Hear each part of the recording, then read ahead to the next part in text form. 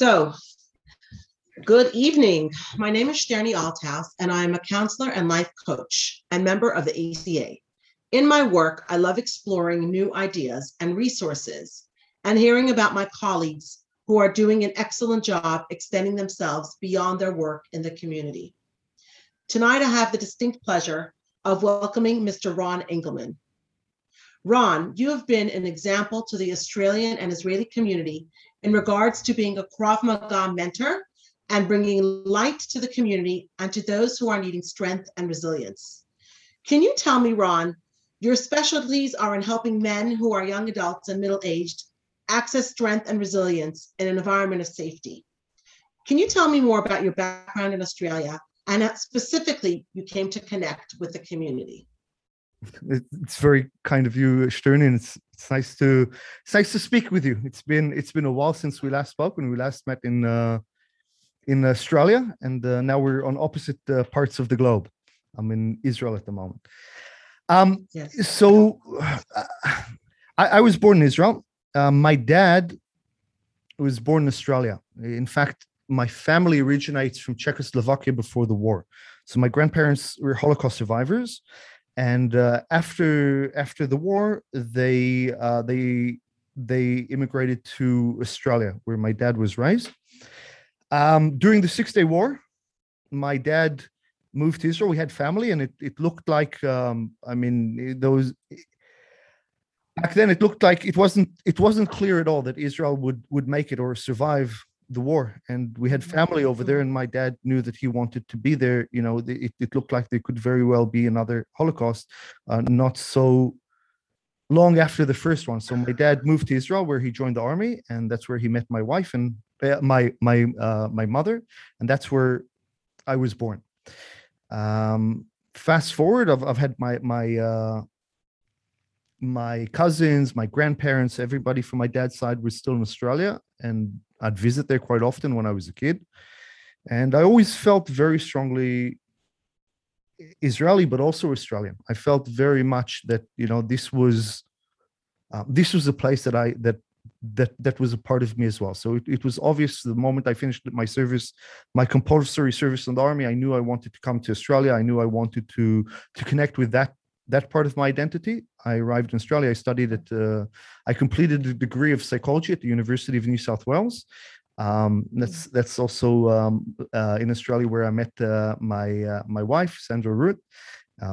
I came to meet you as well. You had a very big part in connecting between me and my wife, and making the beautiful family that I have today possible.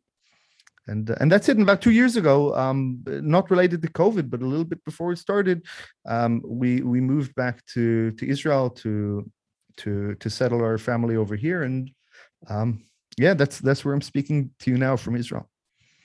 Wow, Ron, I'm so interested to hear more, because being a Krav Maga mentor and a background in psychology and a proud Jewish father of 2 beautiful girls, can you tie all those parts together? Do you see that as one unit? Absolutely, 100%. I guess what set me into martial arts and Krav Maga in general was very much my family history. I was exposed from a very young age to what my grandparents went through, and what our people went through in the Holocaust.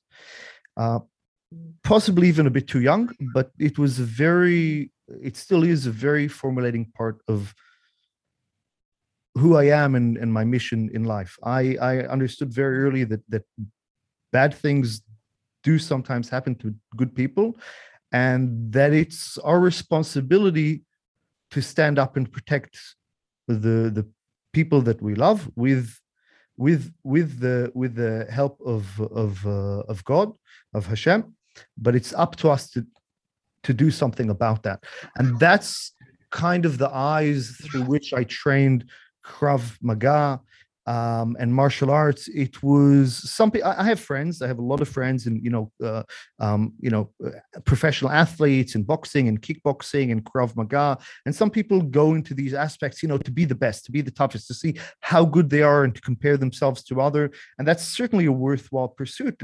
With athletics, we want to become better and better, and a guideline is to see how you rank up against other very good people. But that was never my drive. My drive was having skills, being good enough to be able to protect the people that I loved. And that's through those eyes I was training in martial arts. It wasn't so much, it was, of course, I enjoyed it and made me grow, but it was through responsibility to be able to safe keep the people I loved. Of course, that's why I joined the military as well in Israel, and went through and fought my way into a prestigious combat position in the Israeli Defense Force. Mm-hmm. It was through that. So that's kind of like the what drove me. And also, you can't disconnect that from the Jewish identity, that for thousands of years our people fought and were killed in order to preserve their faith and their identity. And it's certainly not something that I would, I certainly not something that I take lightly. It's something that I value very greatly. And it's something that it was critical for me to be able to pass on to my children as well, as you would want to pass on anything that has great value to you. And I guess that's kind of what connects everything. It's the understanding that that the world is a fragile place. It can be good. It is good. It's a very good place, but there are also very dark parts of it. And sure, even more so, when you're Jewish, it can be quite a dangerous place. So I knew that if I want my daughters to grow up Jewish, then I need to do my part to be able to do everything I can to create a safe environment, whether it's provide them with the tools and the understanding to protect themselves, but also in creating leaders and other people, like the instructors I train and the students that I mentor and the people I work for, that share the same values that I do, and also have the skills to stand up. Because I believe it's good to be, to want to stand up for the right things, but you also need to have the ability to do that. Because if somebody else is drowning and you run into the water to save them, but you don't know how to swim yourself, you're going to be a liability yourself, and you're just going to make things much worse for the lifeguards that eventually come. And that's kind of my view in terms of standing up for good and actively fighting evil. It's good to have the values to do that, but you also have to have the skills to do that. And the skills don't necessarily have to be physical skills. It could be leadership skills, it could be charisma, it could be knowledge, it could be spiritual. But you got to actively go beyond yourself, because nobody's an island. Beautiful. So I love that you spoke about physical, emotional, spiritual, and knowing your family and your beautiful wife, Sandra, Ruth, who I got to know and really respect as a person. The spiritual growth, I think, also gave you that well-rounded experience to be able to pass this to your children. So it's not just physical strength, but having the spiritual strength and knowledge of who is really behind us and who's giving us the power to be who we are is something really important. And I'm wondering, Ron, in your experience, can Krav Maga help with mental health when struggles arrive, especially now with COVID? Are you seeing that Krav Maga is something that can give people some form of focus? 100%. If we look at if we're looking at mental health, and you're looking at in terms of psychology, there's a Maslow's hierarchy of needs. The most fundamental need that people have before anything is safety. And if I'm not feeling safe, all intellectual and spiritual pursuits can't be met until I'm safe from or at least feel safe from attack, until I have food on my plate and shelter from not, dying of the cold or the heat, those need to be met before. But it goes deeper than that. There's also the part of feeling safe. If I'm, you know, how do I put it? If there's stressors on me and I'm stressed because of the environment, or because of COVID, it's brought a lot of stress to a lot of us, whether it's stress to a livelihood or stress. The fundamental abilities of feeling capable of something as primal as being able to protect yourself from violence, that can go a long way in terms of feeling powerful. And of course, it's well studied, the link between physical exercise and mental health. So it all kind of links together. On the one hand, yes, if you want, I certainly recommend, people who are suffering from anxiety and suffering from depression, one of the best cures.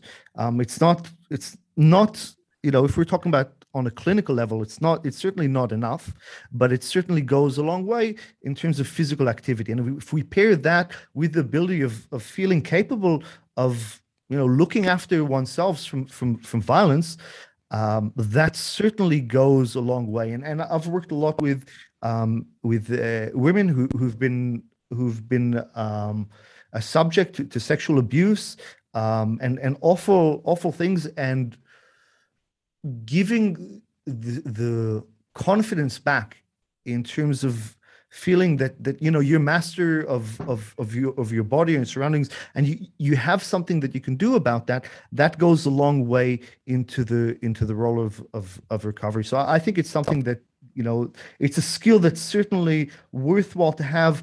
Obviously, from the safety aspect of it, if God forbid we're attacked, and in the Jewish community nowadays, it's horrible what we're seeing happening in New York, and it's been happening for a long time.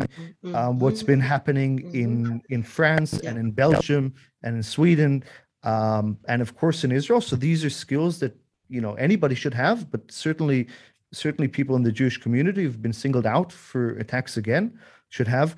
But I'm talking about, it also goes one step further. In terms of for mental health, there's a lot of benefits in walking around and going, what, if I had to, I could look after myself, even if you're never subject to that. And even if it's not something that really concerns you, it really empowers you. Maybe, I don't know if spiritually is the right word, but it certainly empowers you psychologically to walk around going, what, I can look after myself if I had to.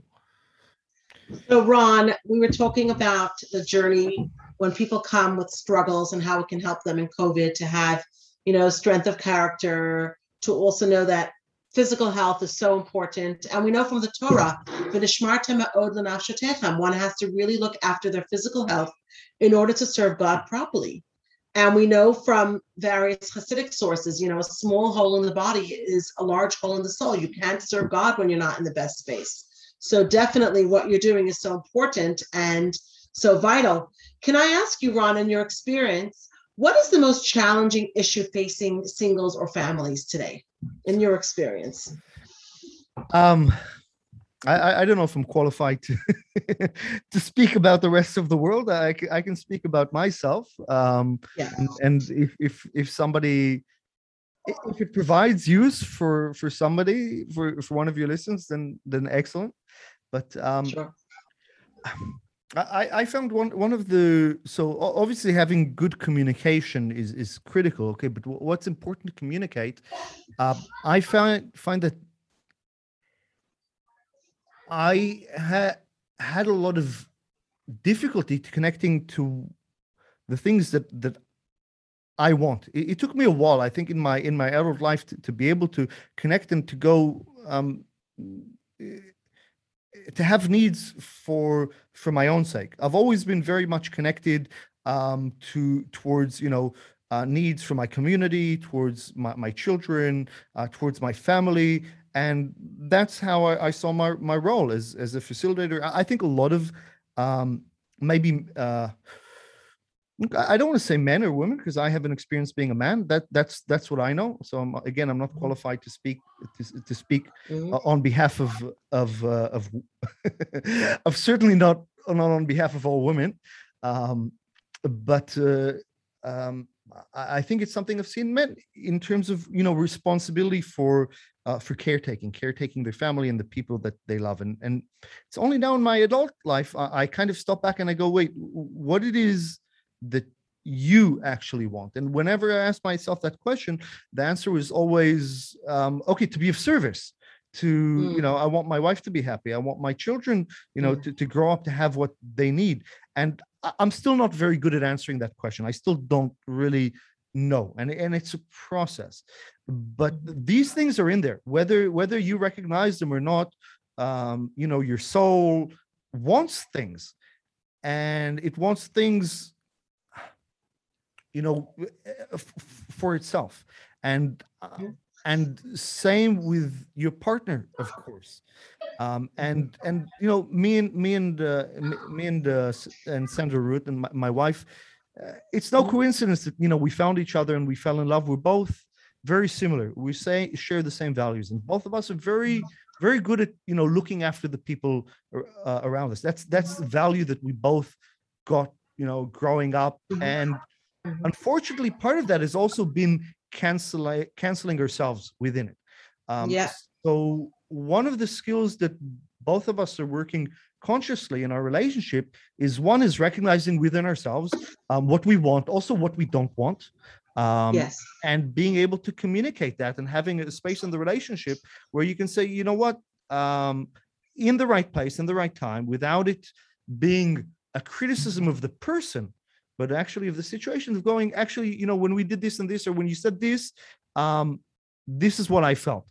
And it's very different in, you made me feel. No. Nobody makes you feel anything. You're responsible for your own feelings. But you can say, look, when this and this happened, this is how I took it. So I guess the communication of, first of all, you got to understand yourself. And also, it can be helpful if you can understand your partner and you can help them, even if, as we're not so good at finding out what we want, helping each other find what are the things that we want or that we don't want. And that just brings the level of the relationship and the intimacy within the couple. It brings it to a whole new level, because we're not. That's beautiful. That's really, really special. And to articulate that as a man in the relationship, that for both of you having the space to have your own needs and self-care, as well as a couple, you become much better. And when you can express what it is you do want and what you don't want in a respectful way. I love how you said, not you did, but I feel uncomfortable with such and such. So using I messages, that's so important. And do you think we can get some pointers from your experience, like point 1, point 2, point 3, that would help our listeners in their relationships and finding out what they really want, or how to say when they have a need in a respectful way? It's something that maybe I got, growing up and through the military service, there's very much this idea of ownership, of owning your surround. It's ownership and responsibility is the same thing, and it's not the same thing with fault, right? If I get hurt or something happens, I own that. It's my responsibility.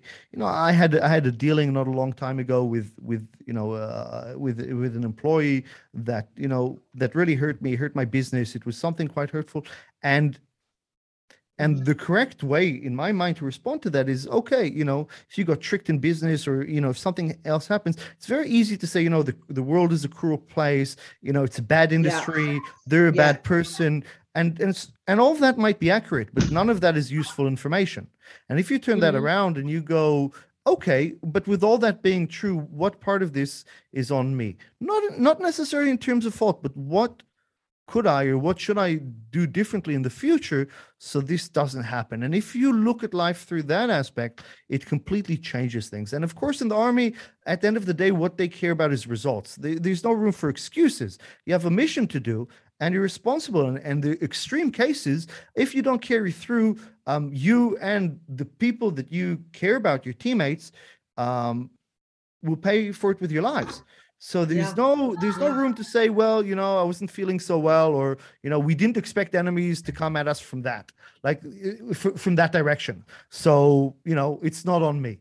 Everything's on you, and not in terms of fault, but in terms of responsibility. And when you look at that, That's so empowering, Ron. That's very empowering because what you're saying is at the end of the day, the buck stops with you. What can you learn from it? What did the situation teach me? The great Hasidic master, the Baal Shem Tov, says every single thing we hear and see is a lesson for our service of God. What did I learn for myself? How can I be a better person? How can I be a better Jewish person? What can I take upon myself from this? Nothing is random. Nothing happens by chance. And even if you were not the perpetrator, but something happened to you, what can you take away for next time? As you said. So I would imagine. Shterni, sorry to disrupt, but in my mind, this is exactly what the meaning of Tikkun Olam is, right? Yes. The meaning of Tikkun Olam is that you have a responsibility to fix the world, right? Yes. Now, I mean, on face value, that's an amazing claim. It sounds unreasonable. It sounds unfair. It sounds fictitious. Like, okay, so me, as in, like, who am I? I'm not, I'm not the president of the United States. I'm not like I'm going to fix the world. It's like, well, yes, you have a responsibility to do everything in your part to make the world with less suffering and to help the people around you. And if you start doing that, who knows where that goes? Who knows who you inspire? Who knows, what you change? And if enough people can go through that, you very much could be, the one to make a change and to fix the world. So for me, absolutely, and it's even more so. Is personal responsibility. That's what it is. It's personal responsibility to the greatest extent. You're responsible not only for yourself and for your well-being, but you're responsible for the world. Absolutely. And even more so, I think with COVID now, a lot of people have lost faith around the world. I'm not going to name countries.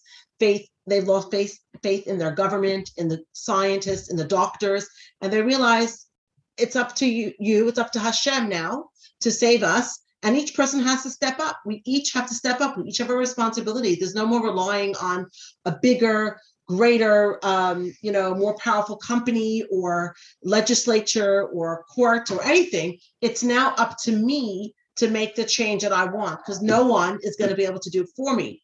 And so can I ask you, these are really powerful points that you're bringing up.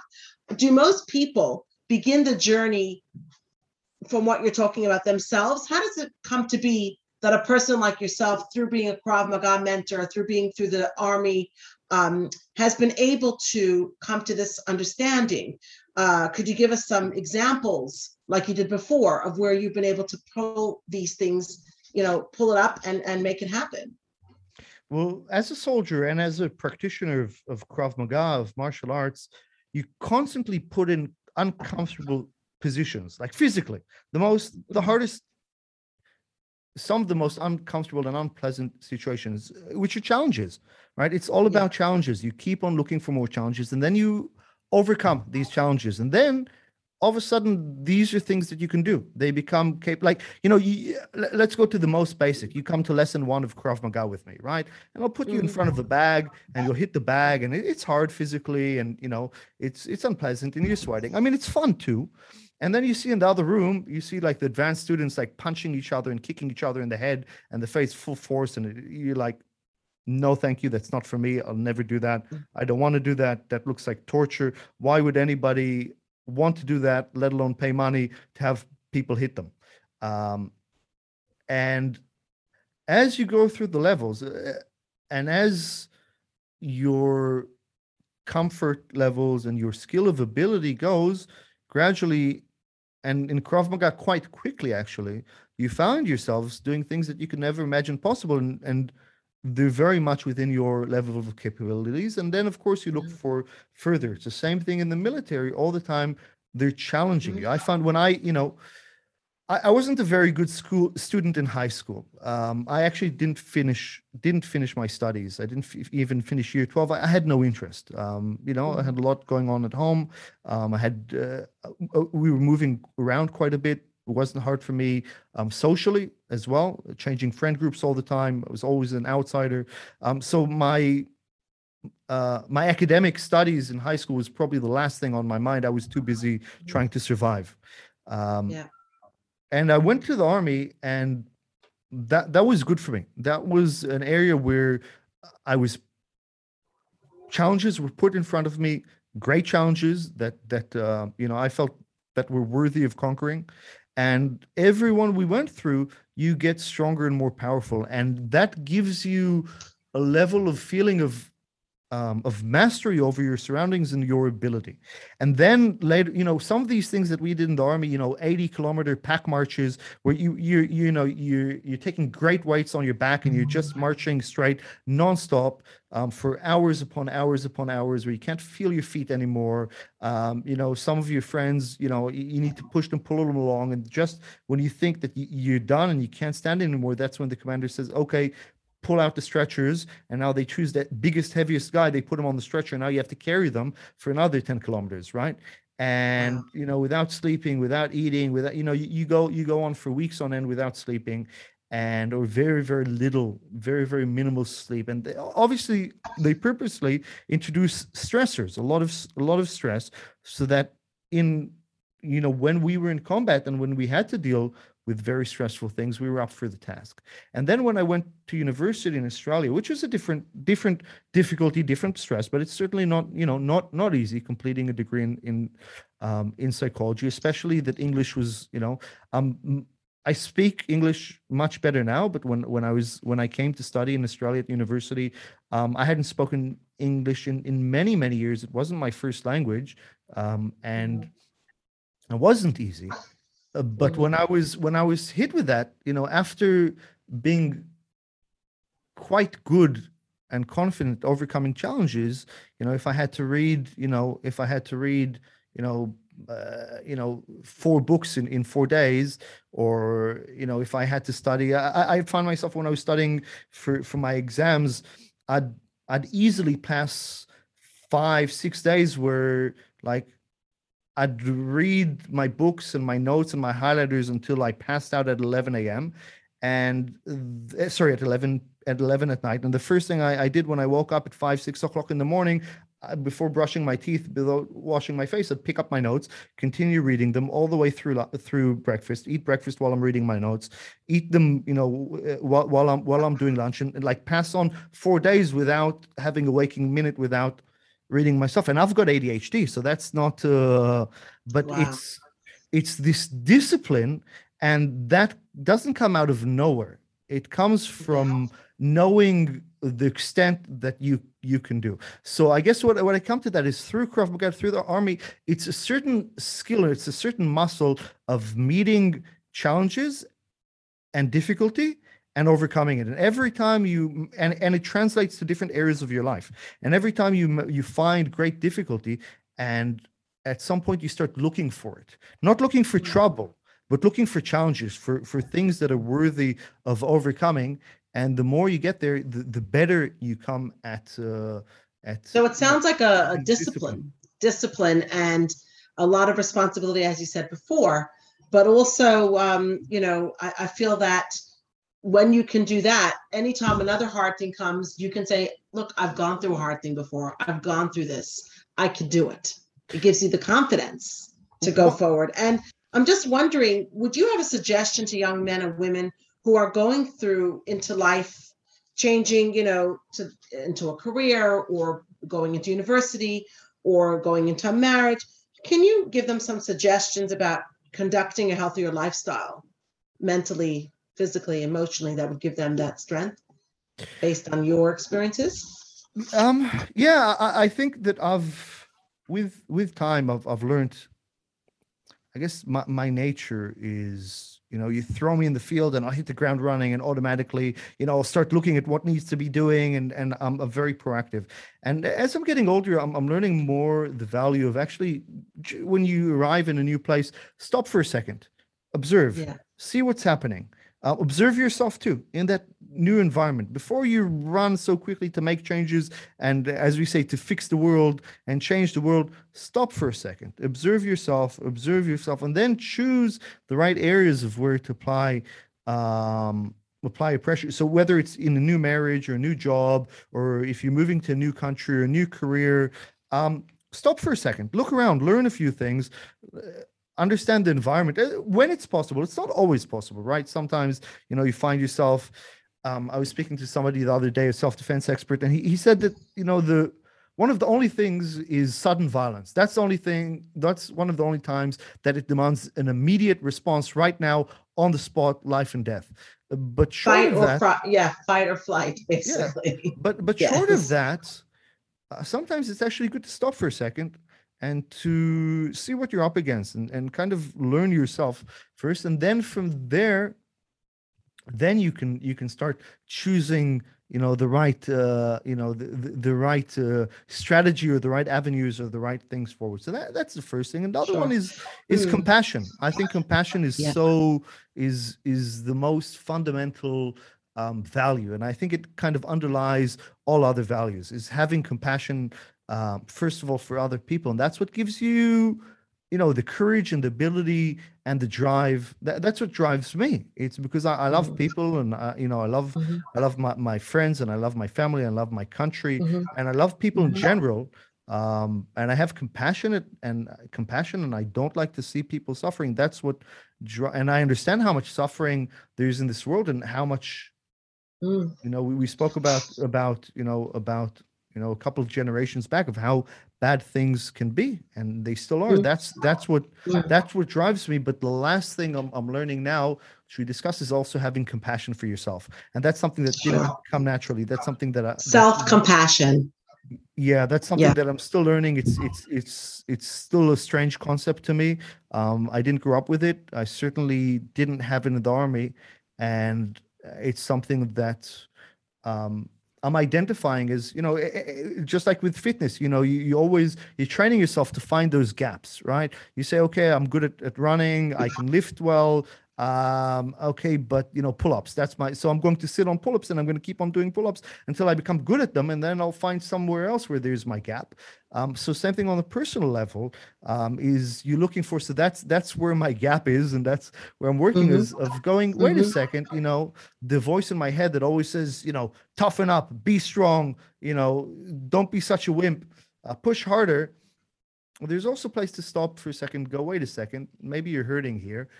Why is that? What can we do? Maybe it's going to, um, I'm still approaching it from a very utilitarian point of view. I'm still approaching it because that's the modus I think of, but at least I'm aware of that, of going, okay, we fixed that so that we could be more effective.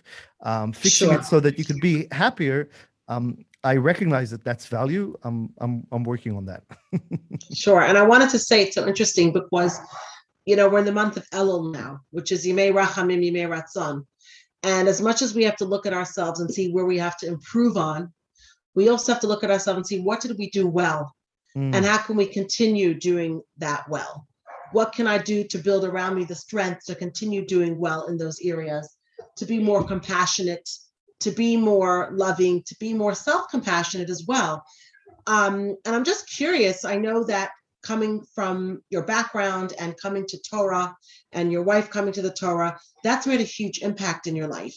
Can you tell us how we can use Torah in our relationships with our children, with our spouse, with our friends, and our business? Does that come up for you often now because you're immersed more in the Torah? yes, absolutely. I think that, at the end of the day, what leads us in life are our values. That's, I think, the fundamental thing. Everything else comes from that. Where we see ourselves in the world, the missions that we choose, the pursuits that we seek, to the partners we find, it comes from our values. And Mhm. I see, the the values are often, they're very much tied to traditions, to, in Judaism we have traditions that are, in our faith, that's thousands and thousands of years old. And there's certainly, truth in, there's certainly truth and value in there. These are things that have worked for thousands upon thousands of years.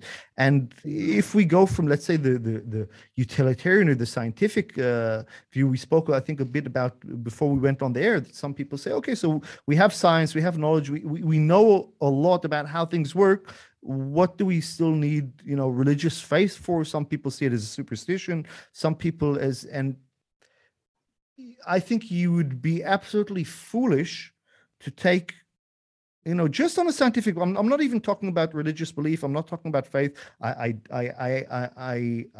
am a man who believes. I have faith, but I'm talking about it plainly on again on a utilitarian plane. You'd have to be quite foolish to throw away thousands of years of knowledge that has helped our people go through and helped mankind, the Judean Christian traditions, that these are the foundations from which we take our values and our morality in the Western world, and it certainly served us to create this a beautiful world with all the troubles that we have, and there are troubles, and there's still genocides that are happening right now as we speak around the world, and there are awful things that are happening, and things are scary now more than ever. Do we need our traditions that have brought us into Western democracies and these beautiful pluralistic societies that we've never had it any better? It's our responsibility, I believe, to spread it to the rest of the nations that don't enjoy Western. So what in particular would you be talking democracy. about? Family values or Shabbat? What values in particular resonate for you? I don't think that you can separate any of them. I think that, the family values, I think now more than ever, it's so important, to give the best gift you can give your children is a stable family with a healthy relationship between the parents. There's, nothing, if you wanted to guarantee happiness and success of your children, money, education, everything else, the country you live in, everything else pales in comparison to giving them a solid home where the parents love each other and respect each other. Don't buy it. And so everything else pales in comparison. If you want to have happy children, that's the first thing. And then also, there's, I mean, how do you choose? There's, the idea of the Shabbat, of having a separation between where you work and your physical pursuits to your spiritual pursuits, where you stop everything. I think, that's just as relevant, and more, just as relevant as ever in this, these times where it's with us all the time, our phones, our laptops, every time we're getting chimes, it's beeping, even as I'm speaking with you on the phone, WhatsApp is going off and the emails are going off. It's never ending. And it's very easy to never have any spiritual pursuits, because all we're doing is, we're feeding these Facebook and Instagram machines and our emails, and we're constant working. It's so critical to just pause everything and dedicate to, spending time to your own spirituality, to spending Shabbat with your children, and going, what, everything, the boss and, your employees and everything else right now is on hold. Yeah. And now it's actually something that I found Australians do quite well. Israelis, it's normal to have business meetings at 9 p.m. That's normal. It's not out of the ordinary, to have, to talk to your colleagues, to talk to your boss about a problem. 9, 10 a.m. people stay in the office till 11. Like we're hard workers. And when I arrived to Australia, it also depends. Look, it depends on the industry, but I really like that, on Wednesday night at 6 p.m. you call one of your employees and it's like, why are you calling me? Like, is this important? Yeah. Does this happen to do now? And it was kind of an education for me of having that separation. So even more so on the Shabbat, of going, what, this day is dedicated to my soul. It's dedicated to my family. And that gets priority, because if we don't do that, then it's very easy that those things get forgotten. And it's kind of like a detox, just like we do a health detox. We drink the greens and we exercise. Shabbat is like a detox from the rest of the world, the mundane. And it's just our family. It's our bubble. We live in this beautiful Shabbat bubble with our family, our guests, our synagogues, when we're allowed to go outside of lockdown, connecting with Hashem. And even in lockdown, families are spending a lot of time together and making the time count, making memories. These are the memories that we have growing up with Shabbat, with our parents, our grandparents. And if we don't have that, what do we have? Every extra email, every extra dollar, that's not going to give us meaning. So I really appreciate you honing in on Shabbat and talking about that special holy day. And I'm just curious. I know, Look, you look, know, Shterni, yeah, as somebody who runs three companies, and mhm, has unending pursuits between the military and between the Krav Maga Israel, that we bring people from all over the world to for Krav Maga training in Israel. We have our gyms in Australia. The podcast, like it never ends. doesn't I'm stop. sure anybody who runs a business can. There's no end to work. I could work every day from morning to night to next for the next 50 years, and I wouldn't even complete half of the tasks that are important, right? So yeah, it took me a good, maybe at least 10, 12 years of running my own businesses to be able to kind of put the separation, go, you know what, it's never all going to be done. Focus on the important things. But again, Shabbat, even if you don't have those skills, the Saturday and the Sabbath of whether you're done or not, it all goes. My sister and my brother-in-law are about to move to United States. Actually, today they're flying, and we were talking about. Mhm. I've experienced many times moving from Israel to Australia, and there's this moment where you get on the plane, and there's no why. Unfortunately, nowadays, slowly there's Yeah, internet connection on the plane too. But there's for me, it's that moment that I get on the plane right after the move. I've moved and that's it. What's done is total done. disconnect. What isn't Yep, done is not going to get done, and that's fine. Or that's it. maybe you'll do the best you can when you meet it the other way. And that's to me kind of like Shabbat, right? Friday night comes along, and that's it. Cut. Whatever is Yeah. done is You know, done. Ron, I wanted to tell you on that point. It's so interesting because in my pursuit as, I'm a teacher and I also do counseling and I do the conversion students teaching with the Beth Din. And very often my counseling students or my girls who are studying conversion lessons or the boys, they often tell me that the only time that they see each other is on Shabbat because both of them are working so hard. They're putting so much effort into making themselves financially secure or whatever, just to put bread on the table now in COVID. Shabbat comes, it's the only time they can sit down and total disconnect. There's no phone, no email, no TV, no radio, nothing.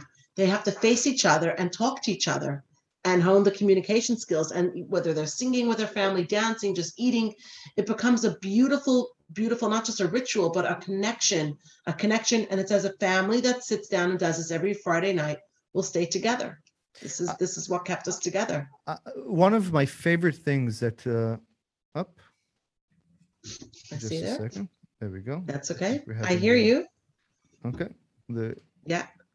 All right. We'll keep on going. Looks like the Keep camera's on a bit going. Yes. on and off, but that's That's fine. okay. So Yeah. I was saying one of my favorite things.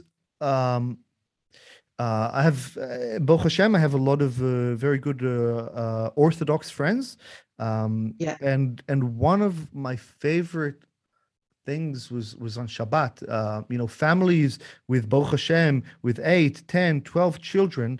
Um, Yeah. it's the Shabbat when it comes around, and it's this place where the whole family sits together and every child has a place. I mean, if maybe if some of your listeners who are not Orthodox, or some of the people who listen to me, like to understand, managing multiple businesses and Mhm. and then also looking after Baruch Hashem a large family with Mm. with many kids. It's so beautiful. I think it's something that everybody can learn from the Orthodox community. It's something, Mhm. again, we're talking about these traditions. It's something that's Yeah. been passed on from generation to generation. This almost institutionalized room for the family, that everybody gets a place, and it's quite an experience. Shabbat with a large Orthodox family, it's nothing short of beautiful and spiritual. And Yeah. And also that every child gets to share something. I mean, when do you have a chance to even listen to the little children coming home and sharing from what they learned at school, or someone sharing a highlight from the week, an inspiration, a thought, different people sharing, literally looking at each other, not looking at their phone, not looking down at their phone, looking at each other eye to eye, and the father and mother or whoever is there to run the show, so to speak, or grandparent or whoever's the Kira, looking after the children and making sure each person's heard. I think it's really important from the youngest to the oldest. And I'm sure that, now with lockdowns in many communities, some families haven't been sitting down together in the way that they perhaps could have or should have. And so Shabbat is something not just for the observant and the Orthodox, but something that people who even keep basic tradition would try and institute keeping Shabbat. And I'm just curious, do you notice that younger families are reconnecting with Shabbat, or were there synagogues nowadays? Do you notice there's a trend where you live, at least in Netanya, for younger families to reach out to communities? And why would that be the case? I think Israel is different. I think we could have quite a deep conversation about, the roles and the traditions of being Jewish in Israel is very different experience to being, being Jewish in Australia or in the United States, things like that. Because it's, I don't know, here Judaism is around you. It's everywhere. The holidays are Jewish. On Yom Kippur, there are no cars on the street. Like the holidays are there. You also, every Friday night, all the Chagim, everybody gets together. I mean, Friday night in Israel, it's really unique. Even in completely secular cities in Tel Aviv, like they're empty. You walk the street on Friday night, and there's nobody there, whether religious or not religious, conservative or not. Everybody's having dinner with their family or with their because friends. I noticed in the diaspora, people are reaching out. And I think with COVID and the isolation, people are searching for meaning and want this tradition, this anchor, something they can hold on to that's firm and doesn't move. It's like a manual that helps you know, okay, now what's next? Because everything's out of control.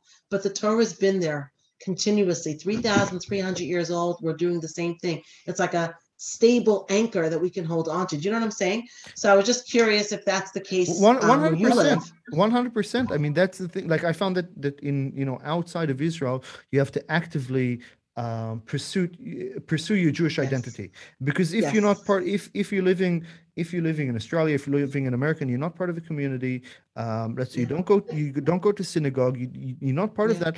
Very quickly, you lose all aspects of your identity, which for me is invaluable. Where in Israel, it's everywhere. It's because it's our holy land. It's just living here. There's something to that. It's not a pass. I think it's not. I don't think that because you live in Israel, there's no value, or you don't. I don't like the word need. I don't think you need to do anything. I think we observe because there's immense value, and there's so many gifts, and there's so much beauty to be gained from that. But even more can I just actually ask, what about taking it a step further?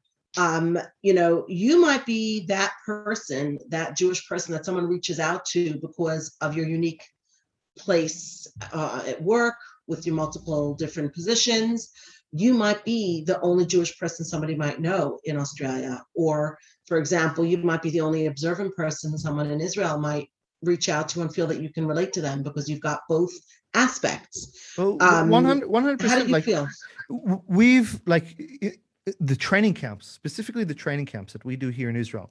So I've got a business where we bring people from all over the world who have an interest in Krav Maga and train Krav Maga, and they come to Israel to learn Krav Maga. These are generally it's a beautiful camp. We have instructor certification courses, but even we have what I'm specifically talking about is the camp where we have people who've maybe been training Krav Maga for a couple of years or a couple of months, or sometimes we have people who haven't trained Krav Maga yet, but want to experience it, and they want to make sure that when they do it for the first time, they want to try it in Israel, with the top instructors and in the birthplace of Krav Maga. So we take them around, and we have a bus, and we travel, and we train in Jerusalem. We train Krav Maga in Caesarea. So we take the opportunity while they're in Israel, not just to get the highest level of Krav Maga training, but also to experience it in the birthplace of Israel, to really get an understanding of it. It's kind of okay. Excuse me. You're the shliach to Krav Maga, as they say. It's like you're spreading the light of Krav Maga, but through Judaism.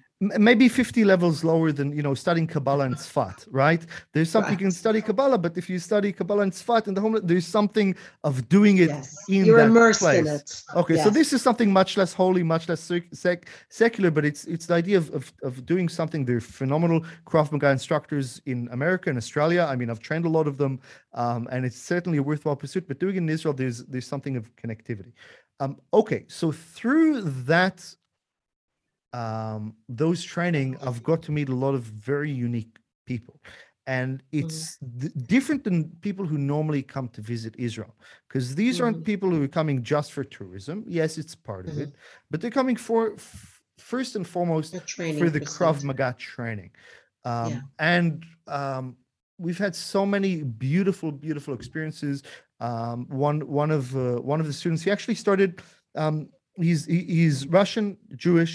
Had a very secular upbringing. Didn't have much connection to his Judaism, much less. He was Jewish, but he was kind of separated from that part of his identity.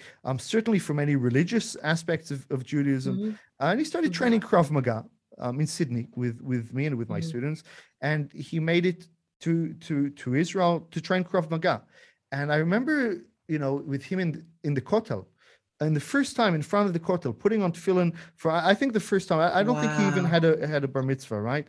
And he's there, and like just experience, for me, I was just in awe, kind of just seeing it, just being part of it, seeing the power of that, and like I kind of helped him along, find his way and stuff. Somebody found him, helped him put on tefillin, and then he looks and. Okay, we were there for one. We were set to go for the next, for the next place. We had a tour. We were going to go see, the rest of the Jewish quarter and whatnot. And he looks at me and he's like, "Do you think I could stay a bit longer?" Wow. And I look at him. He was having an experience. Yeah, and I'm like, take your time, stay as long as you want, have your phone handy. I'll find you when I need to find you. We're not going to leave you here in Jerusalem tonight, but you take your time. And so, some of these experiences, I had a doctor from the United States, also, who, comes, when people come to you and they go, like, I'm not Jewish and stuff, my mother was Jewish. And so you look at him and you go, like, what are you talking about? Of course you're Jewish, so the people who come to Israel who, normally they wouldn't go, Jewish people. Not only, I'll tell you a story in a second, but not only Jewish, and then all of a sudden being, Israel, doesn't matter what your faith is, doesn't matter what your religion is, doesn't matter, maybe you don't believe in anything. But when you come to Israel, there's no way of visiting Jerusalem and just, and leaving it unchanged. Doesn't matter if I'm very touched by the story with the Russian man, because it sounds like you might have been his only direct connection with the spiritual experience of Judaism, and putting on those tefillin. I mean, hopefully he would continue from that. But if it was his bar mitzvah, you would be the first person who gave him the opportunity to put tefillin on, and that's lifelong. It's called a karkafta, someone who'd never put on tefillin before. Like, you're really helping people through a different avenue, perhaps. But connecting with Hashem on a deep level. I love, my country so much. I love Israel so much. And there's it's such a privilege to be able to share it through the eyes of people who've never been here, never seen it. And I was like, Jerusalem, you can't visit Jerusalem with the spirituality doesn't get so. You can be a complete atheist. You could, never, and you come to, you feel something. Yeah. You can't put words to it, but you absolutely feel something. We take them to Yad Vashem, which is very important. I had today is a very good friend of mine. I had these. It was 2 years ago now with COVID. It was. Not last November, the one before. In one of the camps, we had two German guys. We have a lot, Krav Maga is huge in Germany. We have a lot of participants from Germany. Got a lot of friends in Germany who train Krav Maga. And we had these two guys, at the beginning of the camp, but they were a bit different. Like they didn't speak English so well, and big tattoos on their arms and all over, and they looked a bit rough around.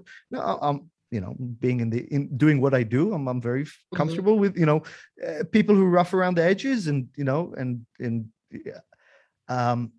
But okay, I looked at these guys and I go, okay, I wonder how they're going to do in the camp. I wonder if they're going to have a good time or not. I wonder if they're going to fit in the group, because they kind of kept to themselves, and I didn't really get to know them so much then. They were fine and everything was good. And before we were going into Yad Vashem is an interesting one, because Yes. I always take my groups to Yad Vashem. For me, you can't understand Krav Maga without understanding the Holocaust. You just can't. You can't. If you train Yeah. Krav Maga, you need to know what happened to the Holocaust. And also, if you train with me, if you're part of me, there's no way that I do a journey with people without, it's part of it. If you want to get Israel, if you want to get Krav Maga, you got to understand the Holocaust, and Yes. you go to anyways. But certainly, if that's your pursuit, and Yad Vashem is a tricky one, because it's not easy. It's certainly To trigger a lot of people, and emotionally, and look, actually the first time I visited Yad Vashem, my tour guide, she was German. It was a woman who chose, amazing. She was young also too, maybe in her late 30s, 40s, and she chose to come to Israel and to volunteer in Yad Vashem to teach Jewish people and to teach people around about the whole. It was beautiful. That's very special. And but it's also, I recognize that it's not easy. I recognize that as a German, as somebody who maybe your grandparents, maybe maybe you don't know, maybe it's I can't imagine what it would be like to go through a tour group where some of them are Jews, some are Americans, some are French, some are English, and then as a German, I'm sure you feel that everybody's eyes and everything's on you. It's not easy, and and some people, many go. Some people on the Yad Vashem day, they go, I'm not feeling so good. I'm going to stay at the hotel today. No judgments, 100%. Like, even for me, like I have a hard time. Like my limit is I can do Yad Vashem three times a year. Any more than 3 times a year, like it breaks me every time I go there. So if you listen, Yad Vashem is the Holocaust Museum in Jerusalem, and like it breaks every time I go. It breaks something in my spirit, and it takes me a couple of days to get back to myself. So I'm very conscious of that as well. My grandmother was survivor of Auschwitz. Much of my family was killed over there. My grandfather survived Bergen-Belsen. It does something. Wow. So Reuven is my the German guys. Reuven, the two German guys. And before we came, again, I didn't quite get a chance to get a read on him. I'm pretty good at reading people. I couldn't quite read them. And before we went to Yad Vashem, he said to me, is it okay if I, can you give me some time? I'd like to say a word in front of the group. I go, okay, this is interesting. I have no idea what he's going to say. And I say, okay, look, we're just about to go in Yad Vashem and stuff. Afterwards, I had to go. I said, okay, we'll find some time. I thought about that, but I said, look, I'm pretty confident that whatever happens, whatever he puts forward, I can handle it. Like, it's also about the group. I've got to read whatever it is. Like, we'll deal with it. Like, it'll be fine. And so the next day we had a big exercise. It was the final day of the camp. We take them to Wingate Stand Dunes. They run up. They do some of the tests that we do in the military Krav Maga instructor certification. So people can experience Krav Maga to full extent. It's fun. You run up and down the hill. You can barely breathe. People attack you with rubber knives and with sticks and stuff. I mean, for us, it's fun, right? And by the time you finish the camp, that's your idea of fun as well. But so we finish. It's beautiful. It's morning. We start very early. We start at about 4 a.m. Sun is just coming up. We give out the certificates at the end of the camp and everything. And then he comes up to me and said, Ron, you promised me I could say a word. And I said, you're right, I did. So we're standing there on top of the cliffs. He goes in front. His English was so-so. There was an American guy who spoke German quite well, so he translated. And Reuven shares in front of the whole group. He says, look, as a German, I wanted to share the weight that I feel and the responsibility of, my grandparents. My parents are German, my grandparents are German in the Holocaust, and I wanted to give you my promise that everything I can do in life, that something like this never happens again. This is my mission. And he was in tears. Everybody was in tears. We were moved, and you know, Wow. I didn't like that came out of nowhere. I wasn't expecting that, and I came forward and I said, you know, it's something that you know we share together from different sides. It's a joint responsibility that Jews and that Germans have to make sure that you know nothing like the Holocaust could ever happen again. And you know Right. these are the type of experiences that happen in a training camp, whether it's from the Jewish and you know me and Reuven were friends. We were very good. It was a bond, and we're very good friends to this day. People who come to our camps, it's not just a Krav Maga camp. When people come to Israel and they go to Yerushalayim, they train in Caesarea, and you know they hang out in the restaurants in Tel Aviv, and you know they go through the intense training that we do in the camp. These are friendships that stay for a lifetime. And now, you know, 2 years, 3 years down the track, we have a WhatsApp group. One of the women just had a baby, and you know, the Europeans visit each other, the Americans visit the Europeans, the So Europeans, nice. the Australians, and it's this thing that brings, for me, what Krav Maga does. It brings people who normally wouldn't, Yeah. you know, come together. And I mean, when you're training physically together, when you're grabbing, when you're punching each other, you got to have a lot of trust in between each other, and it builds these bonds. Like, you know, I know of people who've done yoga in the same place for 7-10 years, and they've never met a single person. They're very social people, right? And in Krav Maga, like, there's no way you do 3 lessons and you don't go away with friends, and that's something quite unique. So I don't know if I've quite answered your question. I've went quite around, but. Thank you. No, we got a very beautiful idea. Now you can say you do bar mitzvahs too, in addition to everything else on your trips. It's great. And I'm really, really impressed to hear about these beautiful stories. You're touching people, you're touching lives. And this is something very relevant and very important today. It's making communication between cultures and between religions, and opening our eyes to other people's point of view and opening their eyes to Israel's point of view. And nothing like being in Israel to understand and really see the beauty of Israel, because the media, unfortunately, out there is really not giving at all a good rap to Israel, Eretz Israel, and to what amazing inventions and light Israel's bringing to the world. And I'll just end with this. You know, recently we had the tragedy in Surfside, Florida. And at first, when they asked to bring the Israeli teams, it wasn't going to happen. But eventually, Baruch Hashem, the Israeli teams came and helped and cheered. But together as a team, they worked as a team with the Americans and the Miami patrols. And to see people working together for a common goal of good, that is what this world is all about. So I think what you're doing is amazing. And Hashem should continue to give your family blessing and your business blessing. And for the new year, I want to wish that your success should continue to grow, and you should have bracha in every area, and keep on that tefillin, because you never know which young man coming through your doors had never been having that experience. And you could be really not just touching people's physical health, but their spiritual and emotional health as well. So thank you again. And we look forward to doing a part 2 sometime.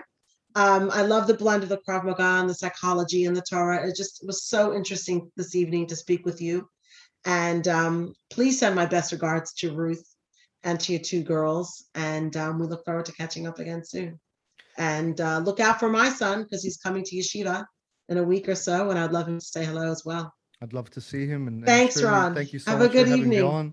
Thank you so Absolute much. pleasure, My as honor. always. Thank you. Thank you so much. See you.